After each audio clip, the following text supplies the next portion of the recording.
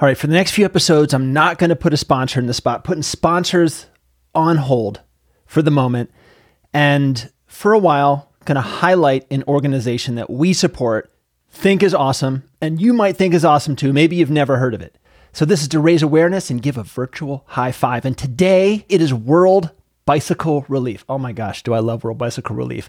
So the backstory for World Bicycle Relief is in developing regions of the world, millions of people walk for miles each day just to survive, just to complete everyday tasks.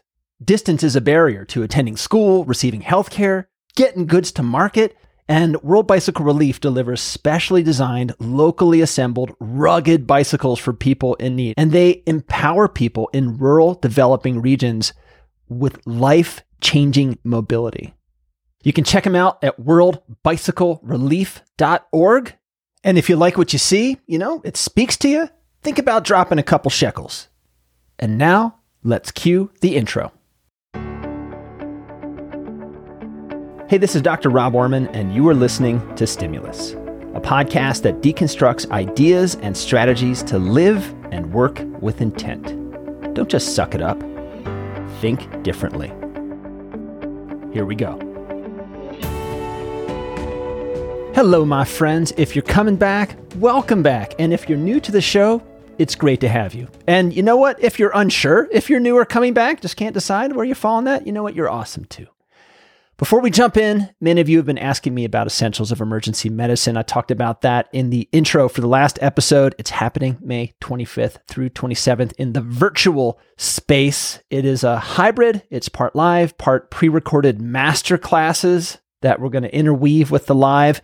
If you're thinking, you know what, I hear that. And what I'd really love to do is get $100 off my registration. I hear you. Just use the code Orman, my last name, ORMAN, at checkout. And you know what? Just see what happens. See what happens when you do that. And I'm not promising an explosion of unicorns and rainbows, but I'm telling you something will happen. Something's going to play out there. You put in that code, essentialsofem.com. All right. Our guest today is Dr. Jim Adams. He is professor of emergency medicine. He is a chair of the Department of Emergency Medicine at Northwestern. He is also the senior vice president and chief medical officer at Northwestern Medicine. Guy's got some sheepskin. And as you can see by the length of this podcast, it's shorter than our usual episode, but there are some incredible pearls packed in here. So it's short and packs a punch. You can think of whatever analogy you want to make for that.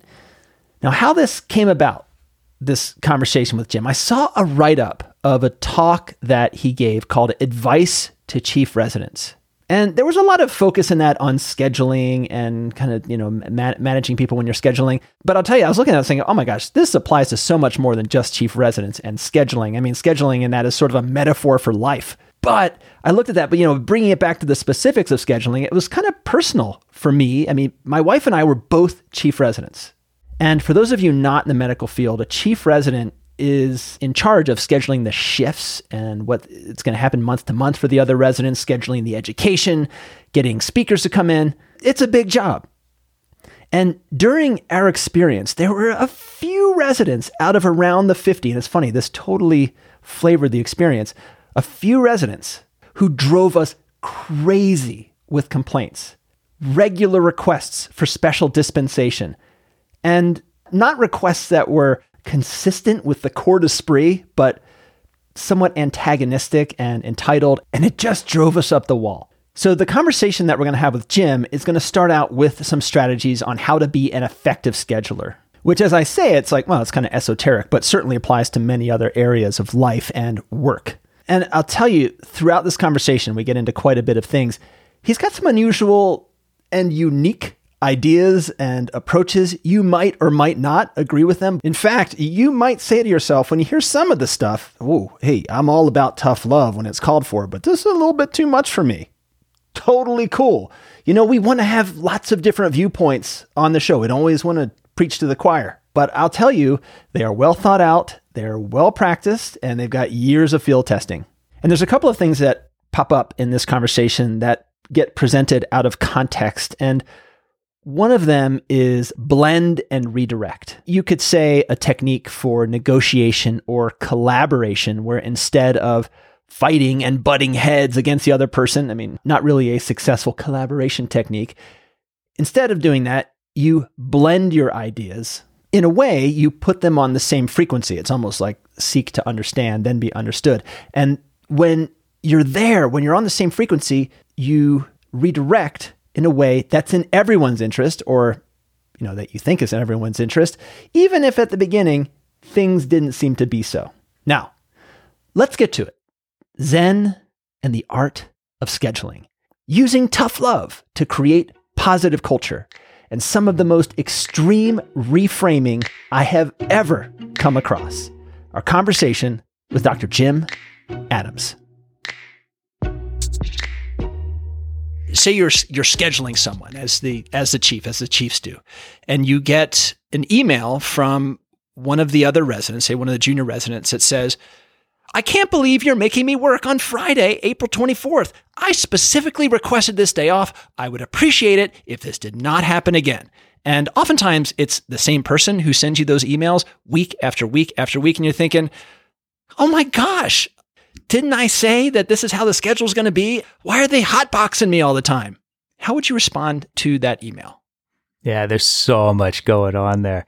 So we coach our chief residents well in advance to get to all the other residents and lay out the ground rules. And laying out the ground rules and expectations in advance is an enormously important part of management of life, of even setting expectations for the patient. Lay out the expectations. And with the residents, how many days can you request off that we'll honor? Can you really expect them to be honored or not? We'll try.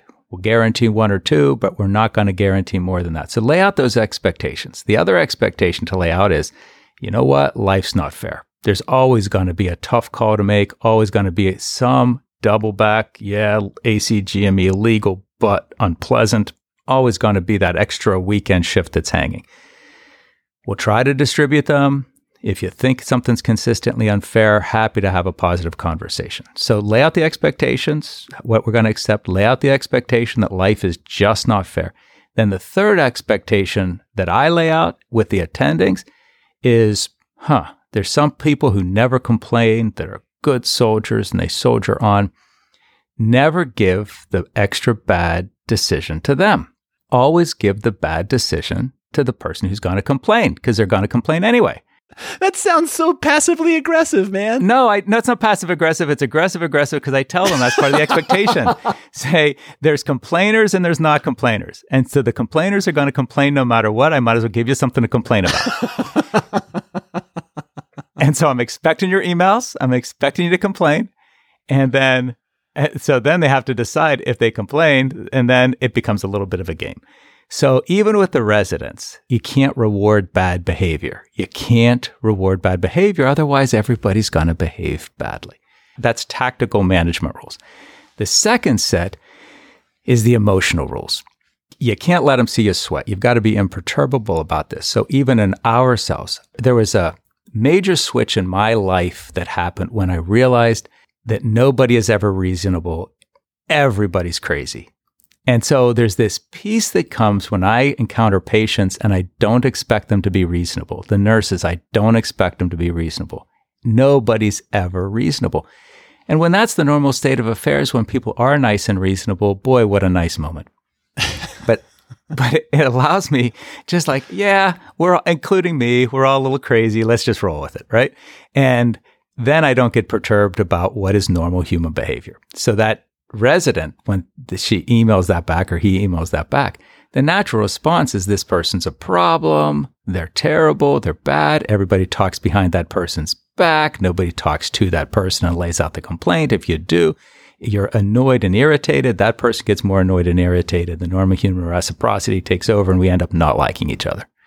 Instead, that's going to happen. I laid out the rules in advance. I go to the person, you know the rules in advance. Sorry you're feeling stressed, but these emails are not going to get you what you want. In fact, it's kind of going to get you to be unhappy. So I think you can extinguish those behaviors by not rewarding them. So that person says, well, I requested this day off. And you say, well, okay, well, a lot of people requested this day off. Well, resident X got the day off and I didn't. I mean, why can't resident X work and I get the day off? Yeah, they don't complain. The ones who don't complain get the day off. Would you say that overtly? Yeah, I do with the attendings. Yeah. It's that overt. I mean, I have a rule in place that we have 20% bonus at risk as attendings. I say, hey, attending, if the nurses are complaining about you, if the patients are complaining, if the medical staff's complaining, you know what? I have to go clean up the complaint. I charge you for my time. My time's expensive. The attending says, it wasn't my fault. I said, it's not about your fault. It's about my time. My time's expensive. Wait, you send them a bill? No, I said, that took me an hour to clean up, $500. I'm expensive. Not just like a 6-pack of Milwaukee's Best? No. And then I give the money to the guys who never complain and the ones who, it's either you're building social capital or you're degrading social capital. If they're creating complaints and sending nasty emails and talking negatively in the ED, you're degrading social capital, not building culture, not building camaraderie, not building morale. So if I have to get involved to have corrective action, just a nursing complaint or a patient complaint, that's a really big problem. And I charge for my time. Now, hang on now. I want to get into that a little bit more. So you have to deal with all these patient complaints or whatever about this. I would imagine it's not just the one-off, but if it's a repeated thing, you say, all right, well, that's $500. How do you enforce them paying if they don't pay you? No. So we have incentive compensation at the end of the year. So, everybody gets paid hourly. And then at the end of the year, there's a withhold and it's budgeted in that everybody will get a payout at the end of the year. And so there's pluses or minuses depending on the people who work the most, RVU based, but also this rule that if people are creating problems, we charge for the cleanup of the problems because otherwise we would be putting our time into stuff that builds and advances the department. And if people are creating problems, that takes time away from us building and advancing the department. Now, this has been not a new thing. It's 12 years. And right now, I get 0 complaints. The nurses and attendings love each other. The other services send me far more compliments. There's not a week that goes by that I don't get 3 emails from other services about how great the care was, how great the residents are, how great the attendings are. I get far more compliments than complaints. Never get complaints from other services. And so we put these rules in place more than a decade ago. And culturally, we are in a dramatically different place as a major academic medical center. I never thought it was possible. The consultants come down, the residents are shaking each other's hands. We're validating, valuing the others, and they're respecting us. But it starts with really extinguishing the negative behaviors. I wouldn't imagine that you have visible tattoos. I may be wrong, but if you did, I would think that you would have tough love tattooed on your knuckles, like the pirates would have words tattooed on their knuckles. Tough love with Jim Adams. Yeah. But I reward the heck out of good behavior. And one of the big mistakes people make in organizations is to go after the trouble and the troublemakers. I spend very little time there, and if I'm forced to do, I think that's very expensive. I spend all my time positively rewarding the top 20%, and the whole organization moves forward. What's a reward for good behavior? But the bonus from the people who are causing the problems.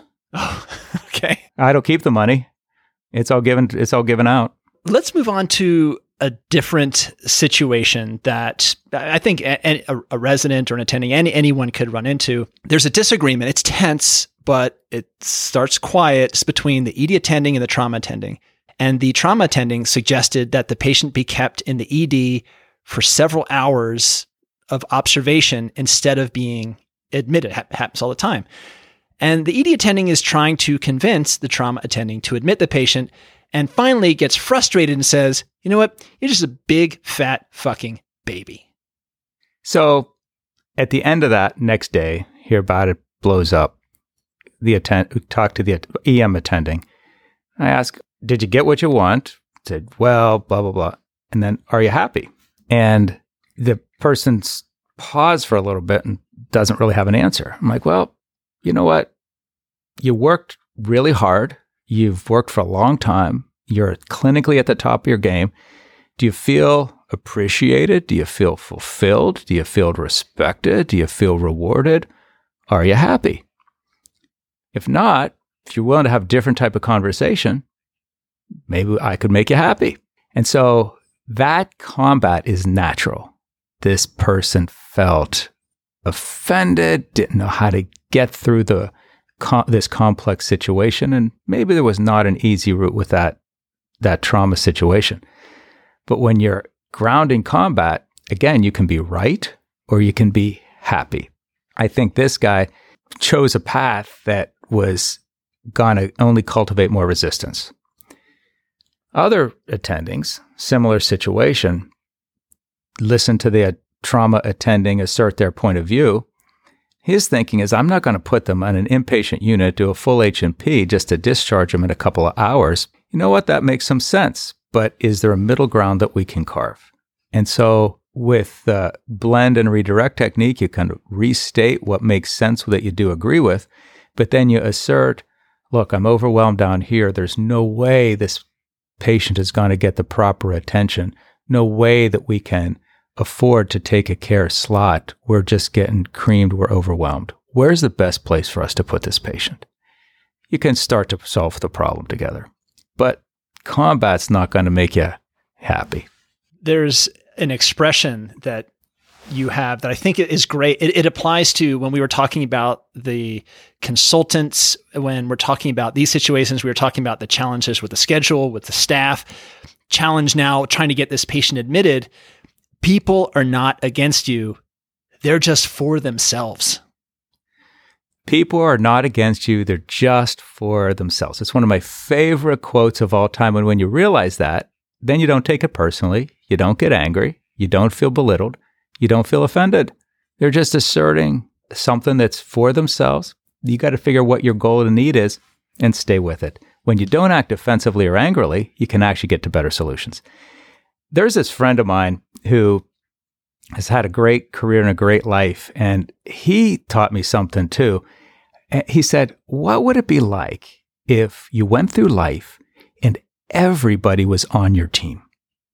He said, the reason that I've been so successful, was an acting major. He's in his 50s now, an acting major from a second-rate university, and now he's won 16 Tonys as a producer. I'm like, how'd you win 16 Tonys? He said, people gave me negative feedback all the time, every step of the way, every year of my life. He said, but I really in my heart believed they were on the team. They shared my vision. They just didn't know it yet. And I'm like, I love that. Everybody's on his team. They just didn't know it yet. Ultimately, he convinced them. And so I kind of have that spirit. Nobody's against you. They're for you. Everybody's on your team. They just don't know it yet. You can get them there. And then when you think they're acting crazily, it applies to all of the situations we've talked about, that everyone's behaving rationally, at least according to them. Exactly. We think it's crazy. They think it's rational. As long as I don't judge it, I don't label it, I just listen to it. Not just the what, but the why. And in the why, there's often some rational thing there that now I can understand. And that is it for today. For complete and detailed show notes of this or any other episode, just go to our website, stimuluspodcast.com. And you know what? There were some really cool phrases and pearls and ideas. We'll have them all encapsulated on the website if you want to pull those out for reference. If you just use the show notes on your podcatcher, that's just the abbreviated form. To get the real in-depth stuff, hit the website. And when you're there, you can also sign up for our newsletter, should you wish to do so. You can subscribe to Stimulus in pretty much any podcatcher you use. And if it happens to be iTunes, throw down a review and rating. I read all the reviews, and more importantly, so do potential guests. Thanks in advance. Until the next time, be well and keep on rocking.